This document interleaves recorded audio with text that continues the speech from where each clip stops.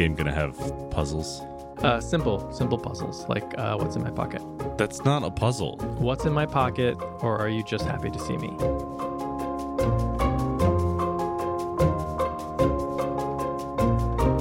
Live from the Mundangerous Anthropology in New York City, I'm your host Shane. And I'm your host, Ishan. And welcome to episode 298 of Total Party Thrill, a podcast for game masters and players where we discuss our campaigns in order to inspire yours. In this episode, we're talking about playing those curious, wily, and fragile creatures, humans. But first the party splits up in the Gates of Morning campaign, and later the Steam Knight is boiling for a fight in the Character Creation Forge. Oof, that pun. It's a good one. Oh yeah, there's plenty more coming. It's horrible. Speaking of horrible, we have 298 episodes so far, so we are very, very close to episode 300 and our mailbag. Mm-hmm. And this is your final chance, final chance to get in your questions, because, you know, we record early. We always record early. We never record last minute. Never once have we turned it in the night before. Yeah. Mm-hmm.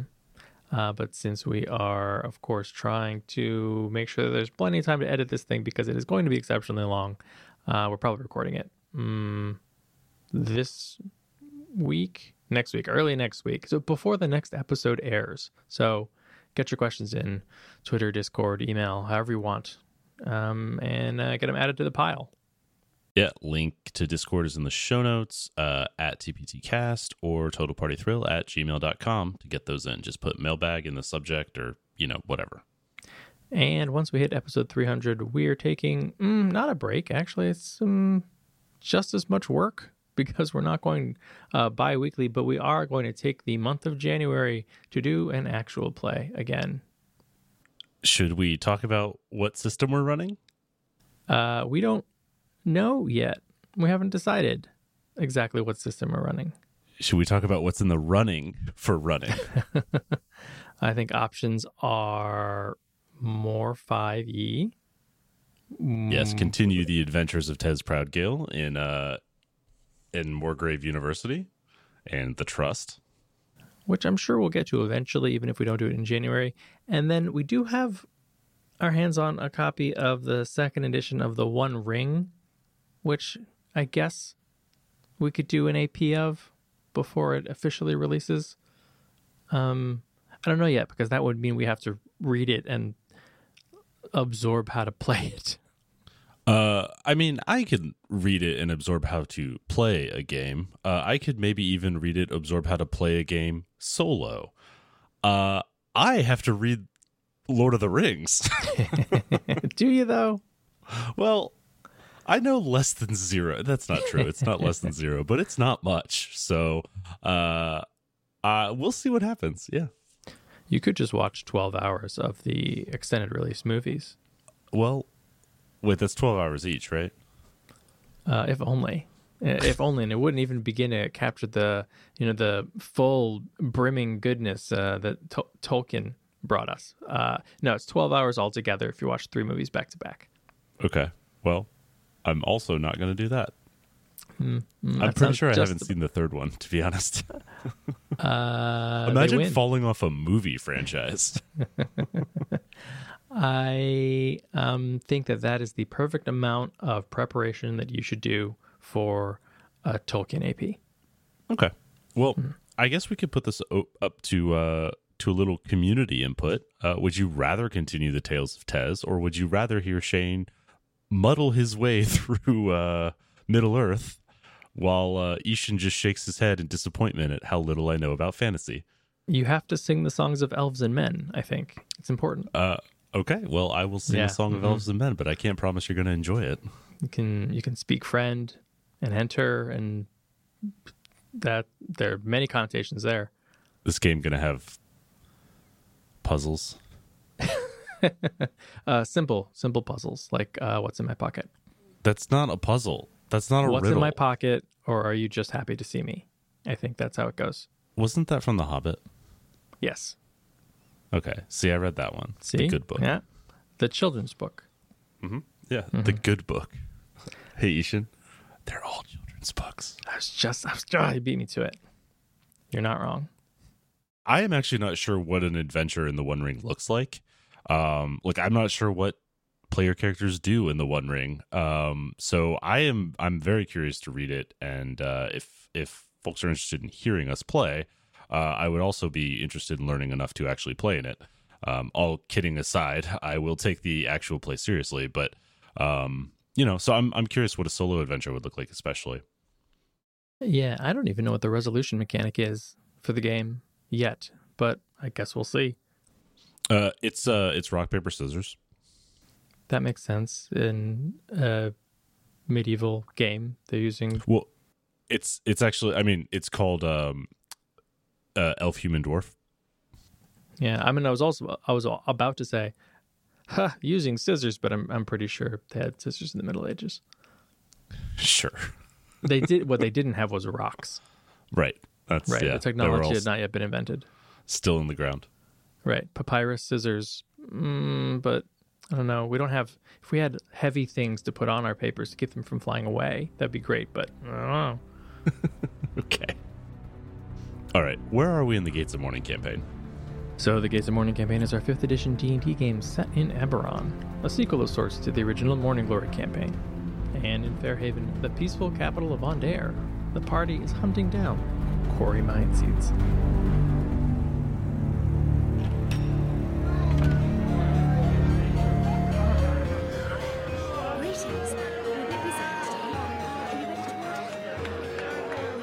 Party rests the night at the Galanda Inn.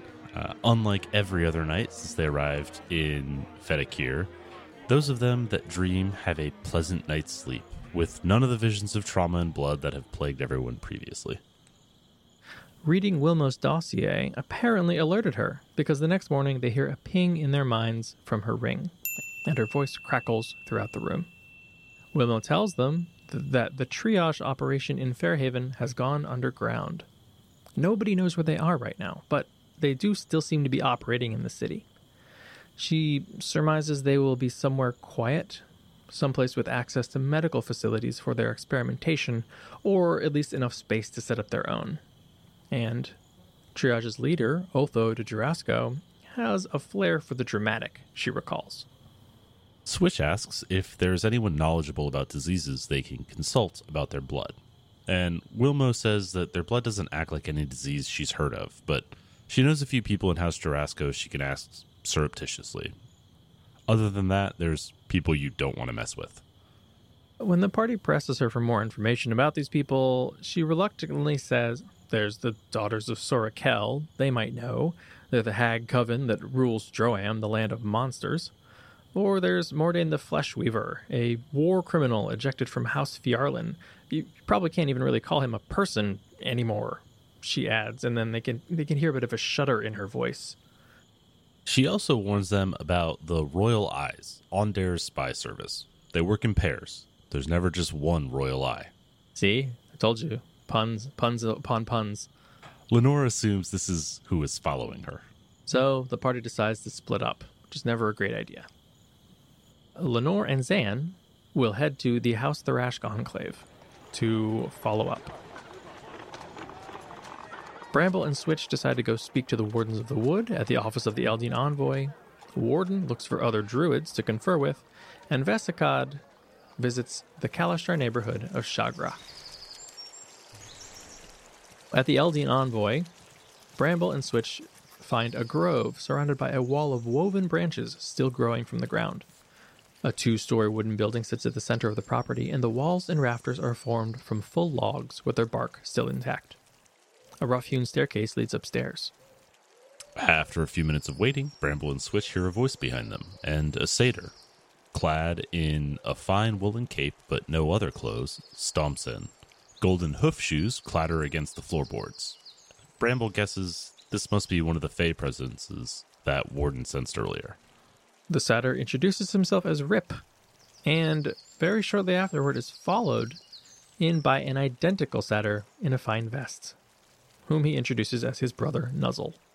Bramble explains a bit about their quarry. He doesn't get into too many specifics just yet. He alludes to a threat, though, to the gates that keep Zoria at bay. This intrigues the brothers, and Rip leads them to a third floor that isn't visible from the street. It's open to the air, with a peaked roof supported by bare beams and no walls or windows. And just then, a strong breeze ruffles all of their fur. From behind a copse of trees, the huge form of an owl, at least 10 feet tall, glides silently on powerful wings and alights in the rookery where they now stand. I am Dusklighter, envoy of the free peoples of the Eldine Reaches, counselor of the Wardens of the Wood. It booms in perfect common. Do you seek an audience, Ondarian? Our treaty grants you that right, but speak well. It is morning, and I'm tired. So Bramble identifies himself as a green singer, and the Fae begin to take him more seriously. They eventually reveal that the Gatekeepers are not a separate order of druids, but are comprised of members of other druidic orders who are tasked with protecting the gates and the dimensional seals that keep them active. When Bramble explains that they're hunting quarry, Dusklighter admits he's suspicious of the Readrins, but the foreigners have been quiet for decades. He tells the Satyrs to find out what they can. So, with minor magics, the brothers conjure and then boil water in a basin. Then freeze it solid into a clear mirror. Rip scries over the city, noticing the influence of Thelanis over their own grove, but he's surprised to find a similar presence from Dalquor looming over the Marble Halls district in the eastern part of the city. It was once a noble's quarter, full of theaters and temples, but it has fallen into disrepair in recent years and has become a popular place for underworld business. Bramble guesses that an old temple would be a good location for Triage's hideout, and Dusklighter points out that the abandoned Temple of the Silver Flame, empty for 80 years since it was sacked during the war, is considered haunted by the locals. Finally, pressed by Switch to offer any aid they can against such a dire threat against the gates, Dusklighter reluctantly reveals that the gates themselves that hold back the Plane of Madness are not, in fact, multiple locks on a single door. They are single locks on multiple doors. Many smaller dimensional seals support a handful of gates, and single seals occasionally wear out or are broken. But if even one gate falls, Zoriat can pour through the breach. Fortunately, by design, almost no one knows how the gates work or where they're located. Only a few powerful lineages who maintain the gates were entrusted with the locations, and each of them only one location. Who they may be, though, is a mystery maintained to keep them safe.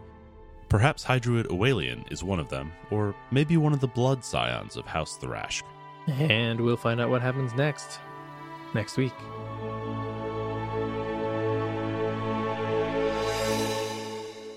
So this week, we're talking about playing humans. So this is thing that we do every single day, Ishan. Yes, when I go to work, business casual is cosplay. Mm-hmm. So this is the latest episode in our long-running series on playing non-human characters. But of course, unlike previous episodes, we're talking about playing a race that all of us are familiar with. But humans, in a world that has elves and magic or faster-than-light space travel or sapient aliens or whatever, are a different breed of creature. So, we always start the series with a description of the race in question, or species in question. How would you describe humans, Ishan? I would say they're just like us. They'll often have some setting-specific differences that set humans apart or make them not quite real-life humans. The most general description of humans in most RPGs, though, is that they are middle of the road in every way. They're the average, they're the baseline, which of course usually makes them the most boring. They're often painted as ambitious, easily corrupted, or easily manipulated as a result. Yeah, it's interesting. Like, you know, when we talk about non-human races, they're often caricatures, right? So like if you have, you know, a tabaxi, like a catfolk, the writer of that race will usually take stereotypical things about cats and then, you know, sort of cram them into an entire like species-wide personality. You know, like, oh, this is what catfolk are like. They're, you know, consummate hunters. They play with their food and they're aloof. But I think we kind of do that also with humans in RPG settings as well. We sort of like caricature the writer's personal feelings about people and like our current society. So, you get like ambitious humans in a lot of settings, but it's often usually played as like something like slightly, there's some slight corruption about that ambition, or there's greed or malice about it, right? It isn't usually like, oh, I'm out here trying to make the world a better place. That's very rarely how like humans are played. And then you look at, someone like Tolkien, who basically was like, oh, humans, yes, the most easily corrupted race of any created by Iluvatar. The race that won't make it out of the first book. And then the other thing that I think is important to remember when you're playing RPGs, and also with a lot of like genre fiction, action movies, comic books particularly, the thing that sets those humans apart from the real world is how much hardier they are. Batman can get his spine broken and kicked into a concrete pillar, and what happens? The pillar breaks, not Batman. If you compare this to like real life human anatomy, all of this is absolutely impossible. People are like lifting weights above their heads that are, anatomically impossible to do in real life. And yet it fits the fiction and it's cool and we go with it. Even something like, a D&D fighter, stock human fighter, at higher levels can do things that are essentially mythical. And that's the conceit of the game. And often that's the conceit of the setting, like we don't have the same limitations that we do in the real world. The planet broke before the guard did. Is that Cadia? Is that a Cadia reference? That's Acadia. That's the 13th Black Crusade. Right? Yeah. Did the pylons break, or were the pylons the bad guys all along? No, the pylons were what was stabilizing the Eye of Terror, and those went down, and then Creed sacrificed a bunch of stuff, and then got captured by a Necron who's just collecting trophies at this point. I think Abaddon ran a black stone fortress into the planet to shatter the Akkadian Gate. The only thing I know about Blackstone fortresses is that Henry Cavill likes them. Blackstone fortresses there's like canonically like 13 of them, and like 4 of them are gone already, and the 5th ran into Cadia. So they're going to write themselves into a corner here. All right, I'm glad you're bringing up 40K though. I want to talk about 40K humans. I think it's actually kind of a unique and interesting take on people. Let's talk a bit about the history of humans in RPGs. Obviously, nobody like dreamed them up or pulled them out of mythology or whatever. Humans exist in every edition of nearly every RPG that has ever existed, except for ones which very specifically exclude humans. But the role that humans play in each of these games and settings has always differed, because it's so hard to like find a real useful niche for the quote unquote average race. Yeah, they can be overly industrious, so they stand in opposition to nature. Often they're extremely adaptable compared to other races, so a lot of times their mechanics give them more choice, right, to kind of customize, versus other races get kind of more locked in.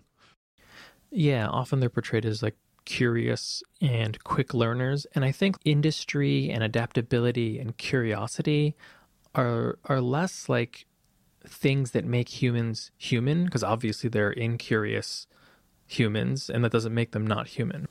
It's a writer's way of demonstrating how the other races in my book are not these things.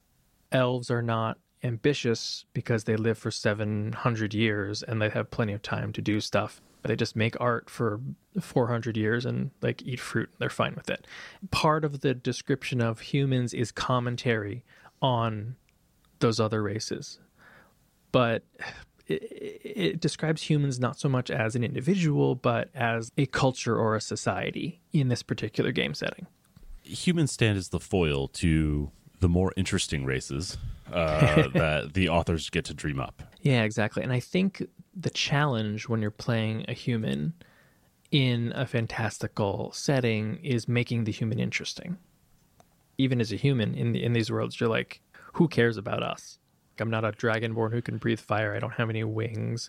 I don't have any fiendish ancestry. I'm not a cyborg yet, I guess. That you know of. Another thing that I think happens a lot is humans in settings will either be completely united, like there will be a monolithic human culture, like in 40K, or they'll be completely divided and like splintered into, dozens and dozens of different cultures and communities. Like Eberron. Forgotten Realms, right? Like we talked before, there's one draconic language, and there's like one like Ignan fire elemental language, and then there's like 17 human languages from all across the Forgotten Realms. Mm-hmm. These are all very different cultures from very different places, and they do different things. It's one thing I like about 40K is like pretty much all the humans, every time you meet a human, like it's Imperium. They're the Imperium. They're Imperial or heretics. Although it is interesting because I remember way back when I was learning 40K in the first place, someone described to me that the humans are not humans, they're dwarves. I described that to you, Ishin. Yeah. Yes. No, I'm pretty sure it was just someone okay. Not specific. They're not physically dwarves. It's just that they occupy the space that dwarves tend to occupy in a setting, in that they're, sturdy, dedicated, industrious, but also like prone to their foibles, right? Their religious dedication limits what they can do. Their sort of insular nature makes it difficult for them to recruit allies, which in other cases, humans would typically be that connecting tissue. They would be the ones who do form the alliance between the elves and the dwarves. They broker that. In 40K, they're the dwarves. Nobody wants to ally with them. Everybody hates them. Just like everyone hates the Tau. Sort of. There's a fair number of Xenoists in the Imperium as well. I think from now on, I'm going to describe Moradin as a corpse god. I think it works great. Oh, okay. Yeah, that works. Yeah. Mm-hmm. All right. So if humans are boring and there's not really anything that defines them, what are some actual reasons to play them? Because let's be honest, so many of us often play humans. Mm-hmm. As a human player, allow me to elucidate. Sometimes you want other choices to matter more than your race. You don't want to be defined by the thing that makes you different from being human.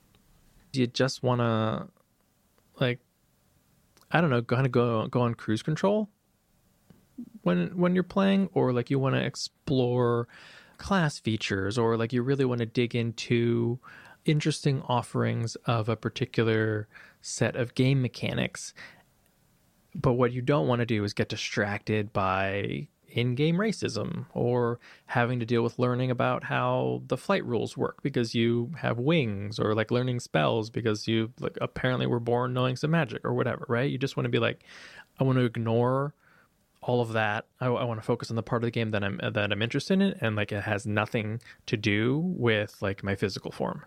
You might also want your power to come from what you learn and what you experience rather than what you're born with. A lot of times humans have the benefit of that adaptability. They also tend to be short-lived. They have that adventuresome spirit. They amass wisdom through doing, and that's where their power comes from. They don't have magic coursing through their veins unless they're, midichlorians or whatever. You might also play humans if you just want to fit in. More than likely, humans are a pretty common race in your setting. So if you want to be able to travel wherever you want to go, walk into a village and have people welcome you, human is probably the way to go. And of course, obviously, it's the complete opposite of this if you're playing one of those very rare settings where humans are also rare. It's also good to be a human if you want part of your story to be about adventuring in a dangerous world. If you're an ogre, it's not that dangerous a world out there, probably. I don't know, do they have stories about lone wandering Necrons? Or heck, a space marine on their own, gallivanting around the galaxy. Like, it's not, sure, it's dangerous and scary, but it's not that dangerous and scary. A lone human with no claws and no breath weapon and like a pretty slow movement speed. Almost everything out there that is worth putting in a monster manual can murder you. You might also want to be good at many things and have the option to change your mind later. I think owing to the fact that humans are masters of none, if you will, yeah, you're less committed to an archetype in comparison to some of the other races that are sort of more defined and solidified about tying their racial background into their career or their class. In some game systems, humans are the ones who actually can make career changes, right? Like dual classing in earlier editions of D&D. At pretty much any table, no matter who your GM is or what your GM thinks about the setting, it's not going to be a problem. Like whatever character choices you make as a human isn't going to be a problem. I can always see the possibility of running into an issue if you're playing another race that someone has very strong beliefs about, saying like, oh, I don't think a dwarf would do that. So if you think that there's the possibility that that could happen and you want to avoid it, or if you're playing with a group that you just don't know a ton about and like you're just not sure, is if I play a half orc, am I just going to be dealing with fantasy racism like day in and day out? Human is a safe option. You might also want to explore more realistic choices and consequences. And that's not realistic in that, like, you know, the consequences don't make, you know, sense to the internal fiction. That's realistic in terms of how would you react, right? If you were a person, you yourself in your form were a person in a fantasy world, what would your reaction to a given situation be? That's much easier to do when you don't have to layer the veneer of what is my race's role in this setting? What is the expectation for my race in this setting? A lot of times you can just play yourself. Think like you think because you're a human. That's how humans think. Yeah, it's sort of like the complete opposite of what we've done with this entire series, which is like get out of the mindset of being a human and apply the unique things that this particular race might do. Like if you're a lizard folk, suddenly your options are wide open in terms of like what do you do so that you don't starve to death. And that becomes a much more fantastical type of story about like, were you able to eat rotting vegetation or the corpses of your enemies or whatever without cooking them because like you have stomach acid and you don't have a cultural aversion to those sorts of things. If you want to tell a story about being stranded in the woods and, you know, really wondering if you need to go Donner Party or not, and like this is an intense moment where you're literally deciding like how much of your humanity, like literal quote unquote humanity, you're gonna hold on to in the middle of this deep dark winter. Human is the best choice for that. Yeah, almost by definition. It's right there in the name. Have the most humanity. Weird. All right, let's talk about the physiology of humans.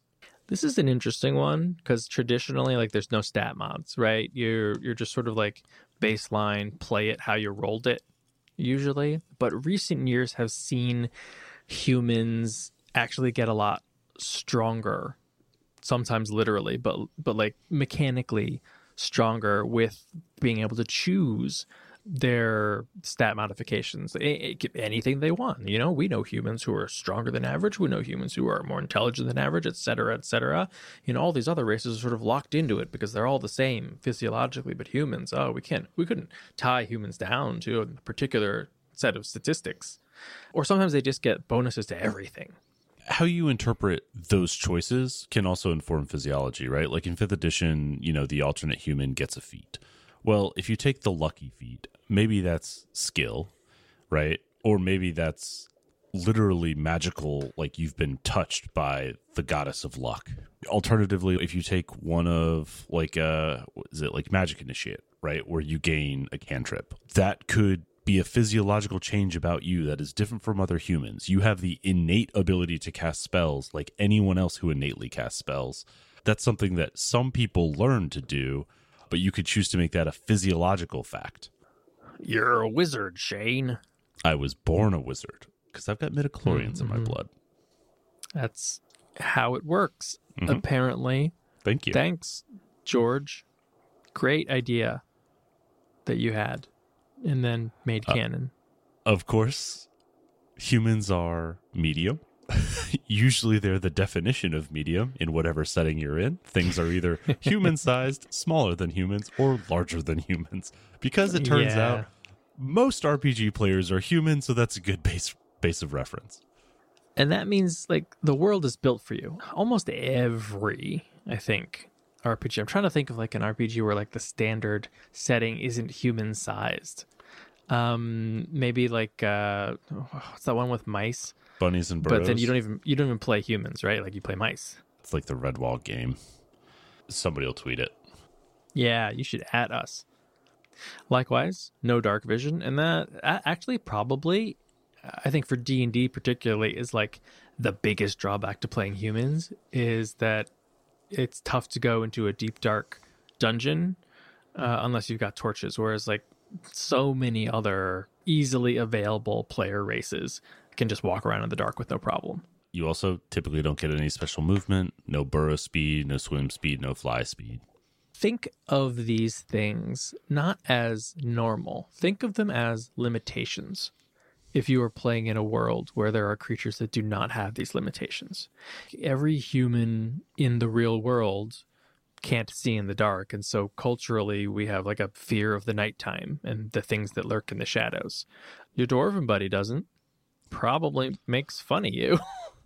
Might be confusing for dwarves, this concept of day and night. Humans notoriously have a fetish for the sun. They're like really big into that like big orb that like helps them actually see things. Some humans even believe that like the world rotates around it. It's wild. That's gross. In 5e, humans get an extra skill, but I think that's actually a pretty common trope. Humans get additional knowledge somehow, right? Extra languages, or can learn languages quickly, skill points, the ability to access any skill sometimes if they don't necessarily get more of them. Designers are always really reluctant to tie humans down, I guess, because, you know, every single player is a human and you want to have as big a tent as possible for players to like see themselves in the character. In 5e anyway, humans get an extra feat, just an extra like ability thrown on top. And this is, I think, one of the places where like in the fiction a human can shine. They actually have the opportunity to start out with an ability that no other race can start out with. Not the feat itself, but there are many feats that give you abilities or capabilities or access to things that you can't get except through a feat. Especially at low level. So many people play variant humans in 5th edition because you can make a game-defining, character-defining choice at level 1. I guess a lot of people would say, like, that's what a race is, you know? Yeah, exactly. Of course, humans get common in another language, so not really a better knack for language than any other race, but you know, they don't have their own kind of, typically, their racial language, and so they learn somebody else's. / or the human racial language is the common tongue, right? Like in Star Wars, I'm not actually sure. Do people speak like Corellian? Basic. They speak basic, but like on Corellia, do they speak basic? Or do they speak basic and Corellian? Do people even use Corellian? Or is it just like humans speak basic all over the galaxy? Humans speak basic, and basic is the basic because humans speak it and we're everywhere. I don't know if this is now Legends, but I believe that Corellian did have its own language, and that's where a lot of cuss words come from. Corellian and whatever they speak on Coruscant is what was the basis for Proto-Basic or whatever. Right. Probably something like that. Whereas obviously we should all be speaking binary. The true universal language. Mm-hmm. Absolutely. This only really comes up in games where you do have plenty of non-humans, but humans are, for the most part, pretty much restricted to lifespans of like 80 to 100 years. You maybe get a little bit longer if you're lucky. Maybe if you're playing in a far future sci-fi setting, you're looking at 200, maximum 300 years, but like that's all you get. You get less than everyone else for the most part, except for, you know, the quote-unquote corrupted races, and we've talked about that before and how that's, you know, garbage. Humans will also tend to be gear dependent, owing to not having any natural protection from elements, no natural weapons, none of those sort of innate abilities. They're going to have to get that from their gear, whether that's armor and weapons, or that's a spacesuit, or that is, what were those things that like you put over your mouth? Gillyweed? You put that in your mouth and chew it, yes. Oh, okay. Wait, there was another thing. A bubblehead charm? Is that the one that just like makes a little bubble of air around your head? That's it. Yep. The bubblehead charm. Is that the Eberron one? No, that's all Harry Potter. Oh. No. What's the there was something from Stormrack. Stormrack? There's like an air plant and you just stick it in your mouth. Right? That's it. Okay, sure. Yeah. Anyway, the point is there's lots of ways to solve these problems for humans because they get gear to do that for them. I don't need a sleeping bag because I have a tauntaun. Right, exactly.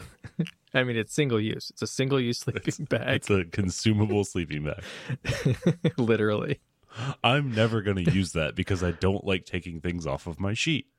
I don't have an eraser for this pen. I stole this pencil from IKEA. cross it out. It just looks dirty. I don't. All right, enough. This is the Tauntaun episode. Okay, but I think like gear dependence is something to really think about if you like want to make your humans realistic. There's the old trope of like, oh, naked and afraid, but like a naked human in any setting, sure as hell better be afraid because you got nothing. You can't eat, you can't kill, like you can't stay warm. But that's what feeds into the trope of like industrious humans. Other races, other species have adaptations that make them much more able to harmonize with their environments. Humans never have those adaptations that they need. Like at best, they can breathe. In some settings, they can't even do that, right? Like Waterworld, right? Like what good is a human on Mon Calamari? That's why humans turn to industry. That's why they organize. That's why they're so focused on exploiting natural resources and building things, is because like that's what they need to level the odds. That's how they survive in all these different environments and climates.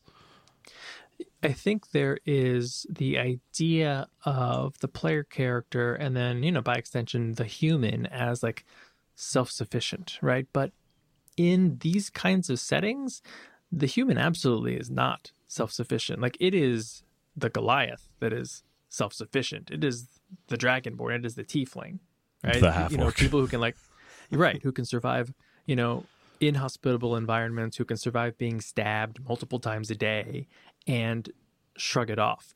The human should be a socialist. The human needs civilization and society in order to survive. The human needs numbers and quick breeding. We're only like a million minds away from a hive mind. We're so close. Oh, no, we got to consolidate down, right, to one. One human is a hive mind. If the criteria is every mind, then yes, this is much faster. All right, let's talk about culture. I mentioned this a little bit with 40K, but I think humans tend to go in one of two directions. Either monoculture, right? There is the human culture, and all of us are in this together, whether we like it or not. Or they're the only real diaspora in the setting, because, like, you know, nobody writes 4 different societies of you know, Kenku, right? I mean, I guess Tolkien sort of did that. They just didn't show up in the book. For the humans? Well, no, for other races got multiple, like got diaspora. They just weren't really part of the book, right? Because there are multiple clans of dwarves. There are multiple groups of elves. Yes, you get more of that in like the Silmarillion, where you have like the Noldor and the I forget who they are. I believe in I mean, at us. Right. But like, you know, in the like the books, you really just get like an individual elf, right? Like it's Legolas and his dad, and you know, they're Mirkwood elves, and like that's who they are, and they're the only people you really have exposure to. Same thing, like the dwarves from like The Hobbit and Fellowship and Lord of the Rings. Yeah, like the same dwarves, right? Yeah, and then like one is the son of one of the dwarves from The Hobbit, so like it's literally the same family, right? Now with human cultures, though, they often end up being analogs for real world cultures, and this can be extremely problematic depending on how they're depicted and who the author is, and you know how much they know and how much is actually like misrepresentation or appropriation. That can also lead to carrying over prejudices and real life biases, and can box in the way that humans are portrayed and the ways that playing a human in a setting sort of intends for you to think. I think we've used this example before, but like, you know, if you're playing, even if you don't call the character a samurai, if you describe them in the way that people tend to describe samurai, then you are automatically coloring most people's perceptions of that character. And if the setting that you're using, like the book says there's a noble class that uses lamellar armor and, you know, rides on horseback, fires bows and uses curved swords, it's pretty difficult to then start imagining things beyond the bounds of what existed in the real world. Often humans have the most common deities, and that's either the human deities are the ones that get worshipped most widely, maybe because humans are the most common species, or because human is the baseline, then they're deities just sort of get adopted as baseline, whether that happens in game or it's just a thing that game designers tend to end up doing. I think it's like pretty rare to see humans have a niche religion, one that most people don't know about, unless you've got like cultists. Unless cults are kind of a racial trait, like human cults tend to be the shakers and movers in most settings. They tend to be the ones who have doomsday cults or want to summon some outer evil or want to make bargains with demons or summon them and try to control them. They tend to be the kind of cults that move the needle. Whereas like a lot of other religions, their cults are either fringe beliefs that are just in conflict with the main, or they're depicted as like dark elf, dark eldar, sort of drow kind of thing, where like they're devoted to transgressive, I suppose, like concepts, right? Like, murder. When you're playing humans, think about the wide world that they're going to be inhabiting. What is different about this setting that you're playing in? Like different from the real world? And how is that affecting the humans in it and their outlook, right? Like if there are evil giants in the countryside or marauding aliens who are coming down and blowing up cities, how is it that the humans have survived? What compromises did they have to make with the way that humans exist in the real world? What part of ourselves did we have to give up? How did we have to stretch beyond what we do now? What technology did we have to build, right? What gear did we have to make in order to survive in this new harsh environment? What would those stressors do to a civilization, right? And think about that, because a lot of times humans are presented as adapted to whatever the environment is, meaning they still have some sense of what things would be like without those stressors. Human cultures tend to remember what the idyllic would be, even as they're having to deal with the harsh reality, right? They have that vision for the better outcome, the better world, the better solution to no longer having marauding aliens or evil giants on their doorstep. Yeah, like too often fantasy or sci-fi humans are just like real life humans, but, they also happen to have magic or, advanced technology or whatever. And you really need to like strike this delicate balance between having humans in the setting be recognizably human, relatable to players, but also products of this fantastical world where they also in a believable way react to the new opportunities, options, and challenges of the world. All right, so let's talk about interactions between humans and other groups. We can start with family. I think in almost every setting, family is probably the strongest or one of the strongest ties that humans have. And it is almost always central to a human's identity. Even if they don't like their family, they have a family name or a clan or a home world or whatever made of people that they're probably related to by blood. And that's like an idea that I think is extraordinarily difficult for us as humans to get away from when we like write games or settings. It feels so anathema to us to not have society based around the family unit. Yeah, that's why so many adventurers are orphaned or estranged. It's almost like you need to have a reason that you would set out, that you would leave the family behind, that you would sever that connection. That's like one of the least human qualities of your typical adventurer. It's PC 101, right? Like you got to burn those bridges. Right, exactly. There's no going back, okay? No going back. So in fantastical settings, think about how you interact with other humans. Probably you're thinking, where does this other person stand in comparison to you in whatever hierarchy we have for humanity, whether like I'm a noble or I'm a peasant and you are not. And remember that sometimes differences between people are the most pronounced between people who are the most similar.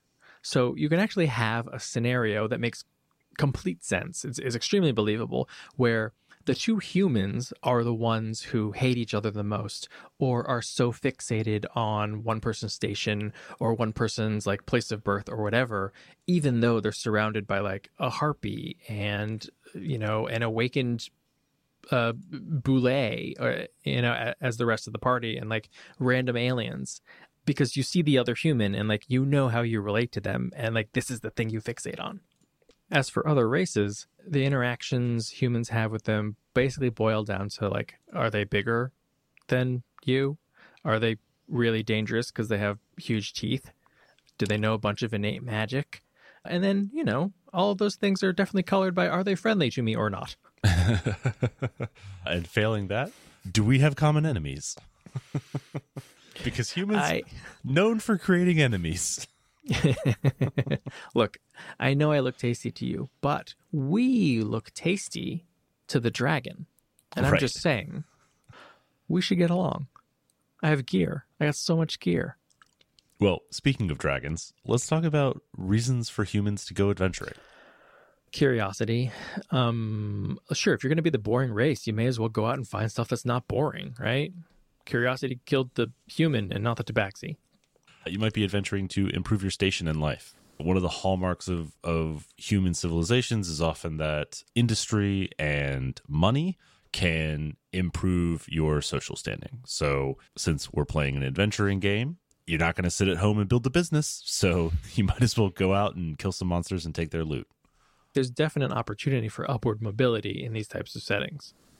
You might be out there to grow in power in order to keep up with the more powerful races.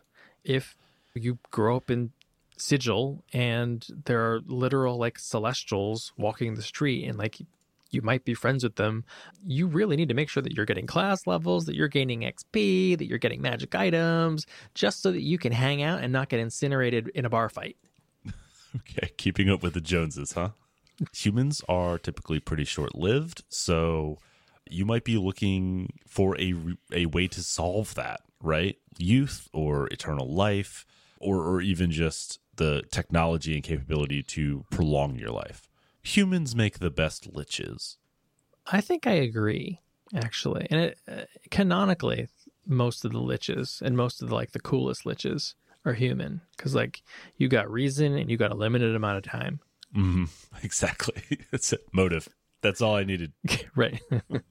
All right. Classes that are good for humans.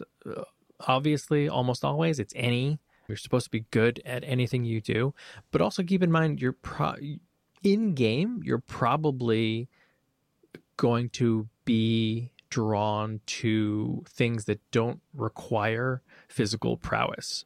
Because I don't know any game where humans are the strongest race. It's certainly possible, right? It could just be like halflings and brownies and sprites and like little fey creatures and gnomes or whatever, but nobody writes those games. Winnie the Pooh? Hello. Christopher Robin is by far the strongest in the setting. Are you sure? I'm pretty sure Tigger could take him. There's no way. There's a reason that Pooh always calls Christopher Robin to solve his problems and not Tigger. And it's not just because Tigger's adorably incompetent. I think Tigger would just pounce on Christopher Robin and knock him right off that bridge, and he'd lose in his final round of poo sticks. Nope, because he would drown. Wrong. He would drown in those tiny shorts. Nope, that's not Tigger's bag. His bag is having his top made out of rubber and his bottom made out of springs. Are you sure Piglet doesn't hide hidden strengths? I mean, that might be true. If I was going to pick a class, Piglet would be a barbarian, obviously. So would Rue, by the way. Rue would make a great barbarian. Rue's also always looking for a fight. I mean, kind of. Not really, but, kind of. Rue's a good warlock, too, because always wants a short rest in Kanga's pouch after every fight. True. All right, let's talk about humans in combat. They work best in groups, because as we've sort of hit home again and again, an individual human is weak. For the most part, right? Barring your odd archmage or lich or whatever, one human is not a challenge. A group of humans, though, they work well together because they have to work well together so they don't get exterminated. Right. 6 humans for about 5 minutes per day is very imposing. Can change the world, yeah. They'll be defined by their role or their faction, usually, rather than their race, because there are no particular special abilities. They don't have any magic. They don't have any cool charge capabilities, and any stat abilities or new languages or whatever are already going to be factored into the baseline sheet. Also, you mentioned that humans are individually weak, but I think that's often counterbalanced by being very tactically sound. A lot of times it seems that other races are culturally presented in how they fight. Half-orcs are barbarians, right? They rage. They're undisciplined fighters, right? Like dwarves are defenders. They form a shield wall and they hold the line. Whereas humans are adaptable. They're capable of employing, sort of seeing those different tactics at work and best deploying them to maximize their advantage. It's just sort of the nature of humans is solving problems that way. We haven't really gotten into this, but like that is something afforded to humans almost automatically by GMs and game designers, is that as soon as you make a character a human, they get agency in determining how they act.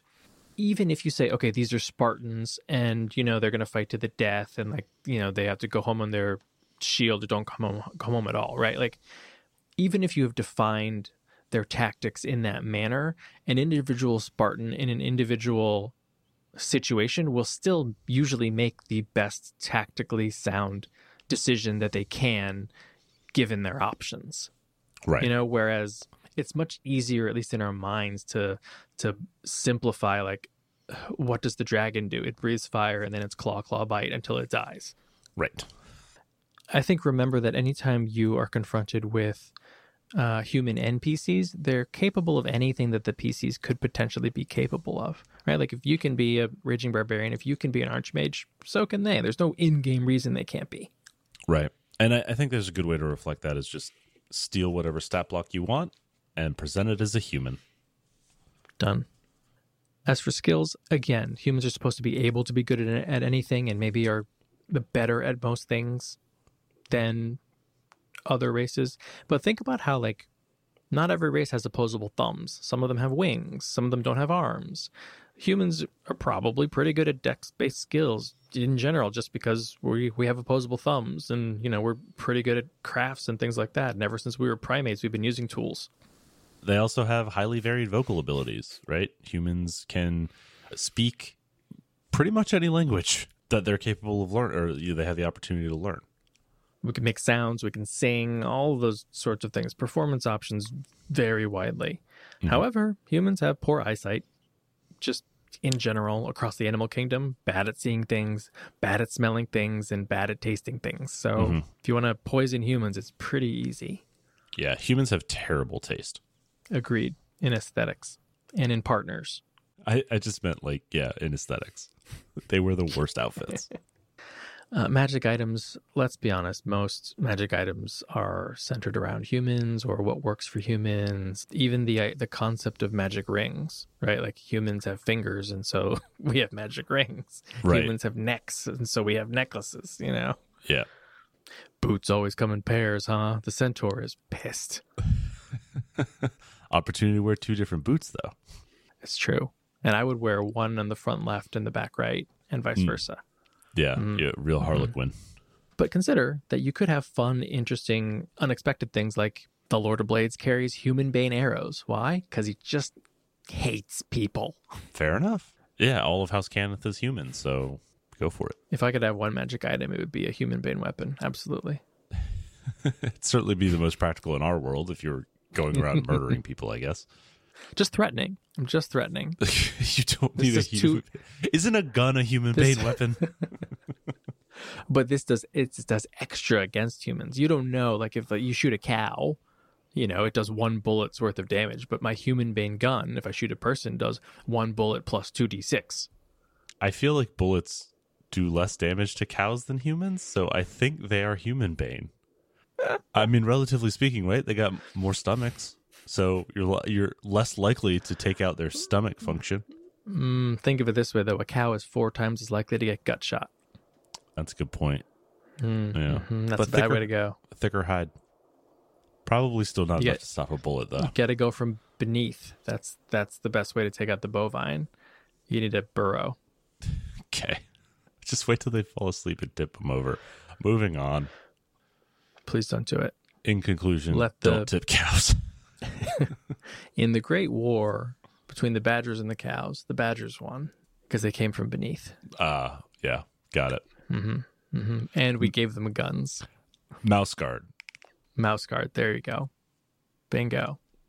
Okay. Take that reference stick it where it needs to go. No. Leave it right here in the conclusion, Aram. I got it. I got to the answer. It was mouse guard. I said it would come, and it did. I meant the listeners. Dear listeners, rewind in your brain to wherever it was and stick mouse guard where it needs to go. Okay, perfect. All right, so if you're going to play humans, make them interesting. You have an opportunity here to be you, but more. And I believe in you, and I think you can do it. Well, thanks. I'll try next time. Yeah, please try harder. Do you hear that, Ishan? That is the sound of creatures with big fangs and sharp claws prowling in the darkness, and that is why I'm going to stay in here with my lamps and guns. I mean, wrong. That's just the sound of the wind rustling the leaves against the window, but you have terrible human hearing, so let's move on to the Character Creation Forge and build something a little more sturdy, shall we? But before we do that, let's talk about how our listeners can get in contact with us. We do love hearing from you. You can tweet at Shane at Mundangerous. That's MUN Dangerous. And you can tweet at Ishan at Evil Sans Carne. That's malice minus meat. And you can tweet at the show at TPTcast. You can also email us at totalpartythrill@gmail.com. And you can find us on the web at www.totalpartythrill.com. We're also on Facebook and Instagram at Total Party Thrill. And join the conversation on Discord. There's a link in the show notes. So this week in the Character Creation Forge, we're building the Steam Knight. Ishan, what is the Steam Knight? You've seen these before, whether it's an anime or an anime, or you know, your friend who used to be goth and now is into steampunk and has decided to put gears on everything. Ingenuity knows no bounds, right? But human frailty is the stuff of legend. So humans often build impressive suits of armor to protect themselves. Plus, you might want to throw in all of the gadgets that the Victorian era actually has to offer. It's the best of the old and the new put together. With some goggles, I hope. Goggles, yeah, so you can see in the dark, and then piston-powered punches, things like that. Okay. Jump jets. So what's the build? It's Oath of Conquest Paladin 5, Artillerist, Artificer 15. Are you literally using this for piston-powered punches?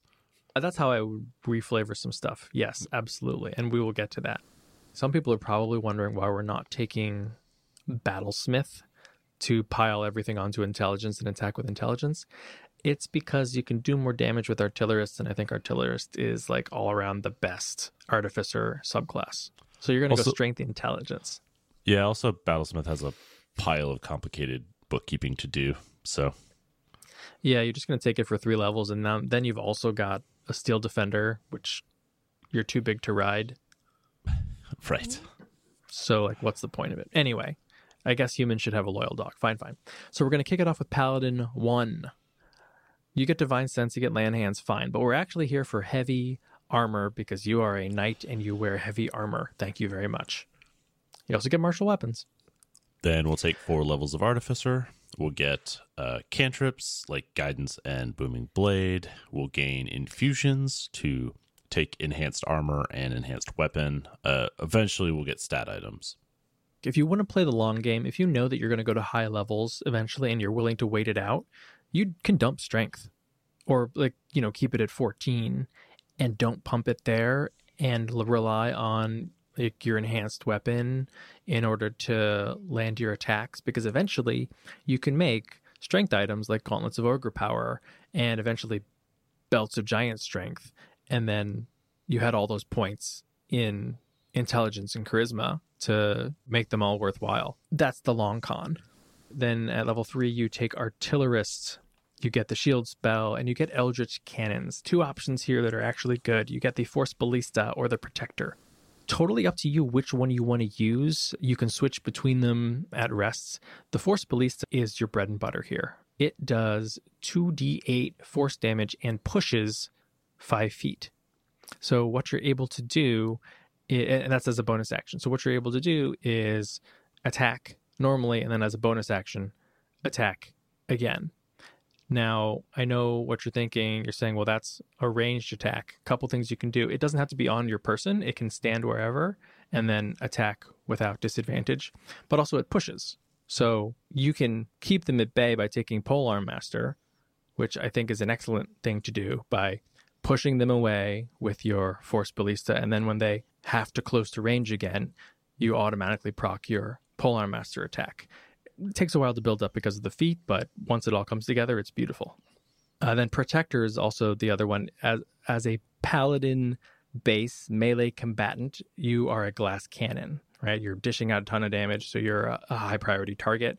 One great way to keep you and your allies alive is to every round use a bonus action to get like 11-ish temporary hit points. Shane, we did this in the Castle Amber live stream, and I think it was very effective in keeping everyone alive all the time.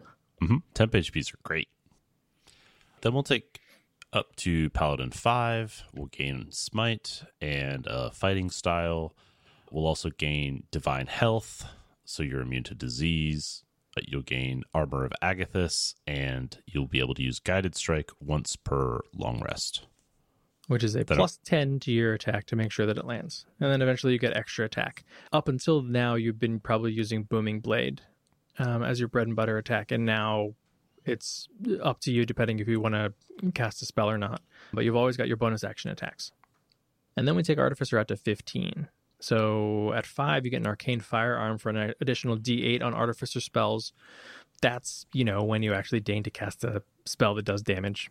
You get Tool Expertise, Flash of Genius to add your Intelligence modifier to a saving throw. Skill check. Yes, skill check or saving throw for you or other allies. Extremely handy. And then at 9, you get Enhanced Cannon for an additional D8 on the Force Ballista. It doesn't help your Protector, unfortunately. You'll also get a spell storing item so that you can share your casting ability with others or gain some casting from an ally. Yeah, invisibility or aid are always great options. You get Use Magic Device, so you could ignore race and class restrictions on items that you do find. And then your capstone, at 15, you get Fortified Cannons. They always grant half cover to creatures of your choice within 10 feet of them, which is always going to be you and probably most of your allies, which is a +2 to AC. And you can have 2 cannons at the same time. So you can cover more of the area with 2 protectors. You can have both a protector and a Force Ballista, which activate on a single bonus action, or if you just really want to double down on the damage, 2 additional Force Ballistas for an additional 6d8 damage every single round on top of your melee smites. All right, yeah. Hover around those cannons and get fireballed. Brilliant. It'll be fine, because I also have Fireball. Well, if you get 2 cannons, they both have half cover. That's full cover. That's just math. That's how it adds up. Plus, also, I gave you a bunch of temp HP. So, just if you didn't save, I'll Flash of Genius you. Okay. So, good. Start saving already. All right. Before we wrap up, let's take a moment and thank our Patreon supporters. Your support is what makes it possible for us to keep doing this show every single week. And supporters at any level get access to our Plot Hook of the Week bonus content. So if you'd like to learn more, you can check out all of our rewards at patreon.com/TotalPartyThrill. So what do we have planned for next week's episode? We're talking about bad RPG advice. And in the Character Creation Forge, we're building Just Play a Fighter. Well, that's it for episode 298 of Total Party Thrill. I hope we lived up to our name, but either way, I'm Shane. And I'm Ishan. Thanks for listening.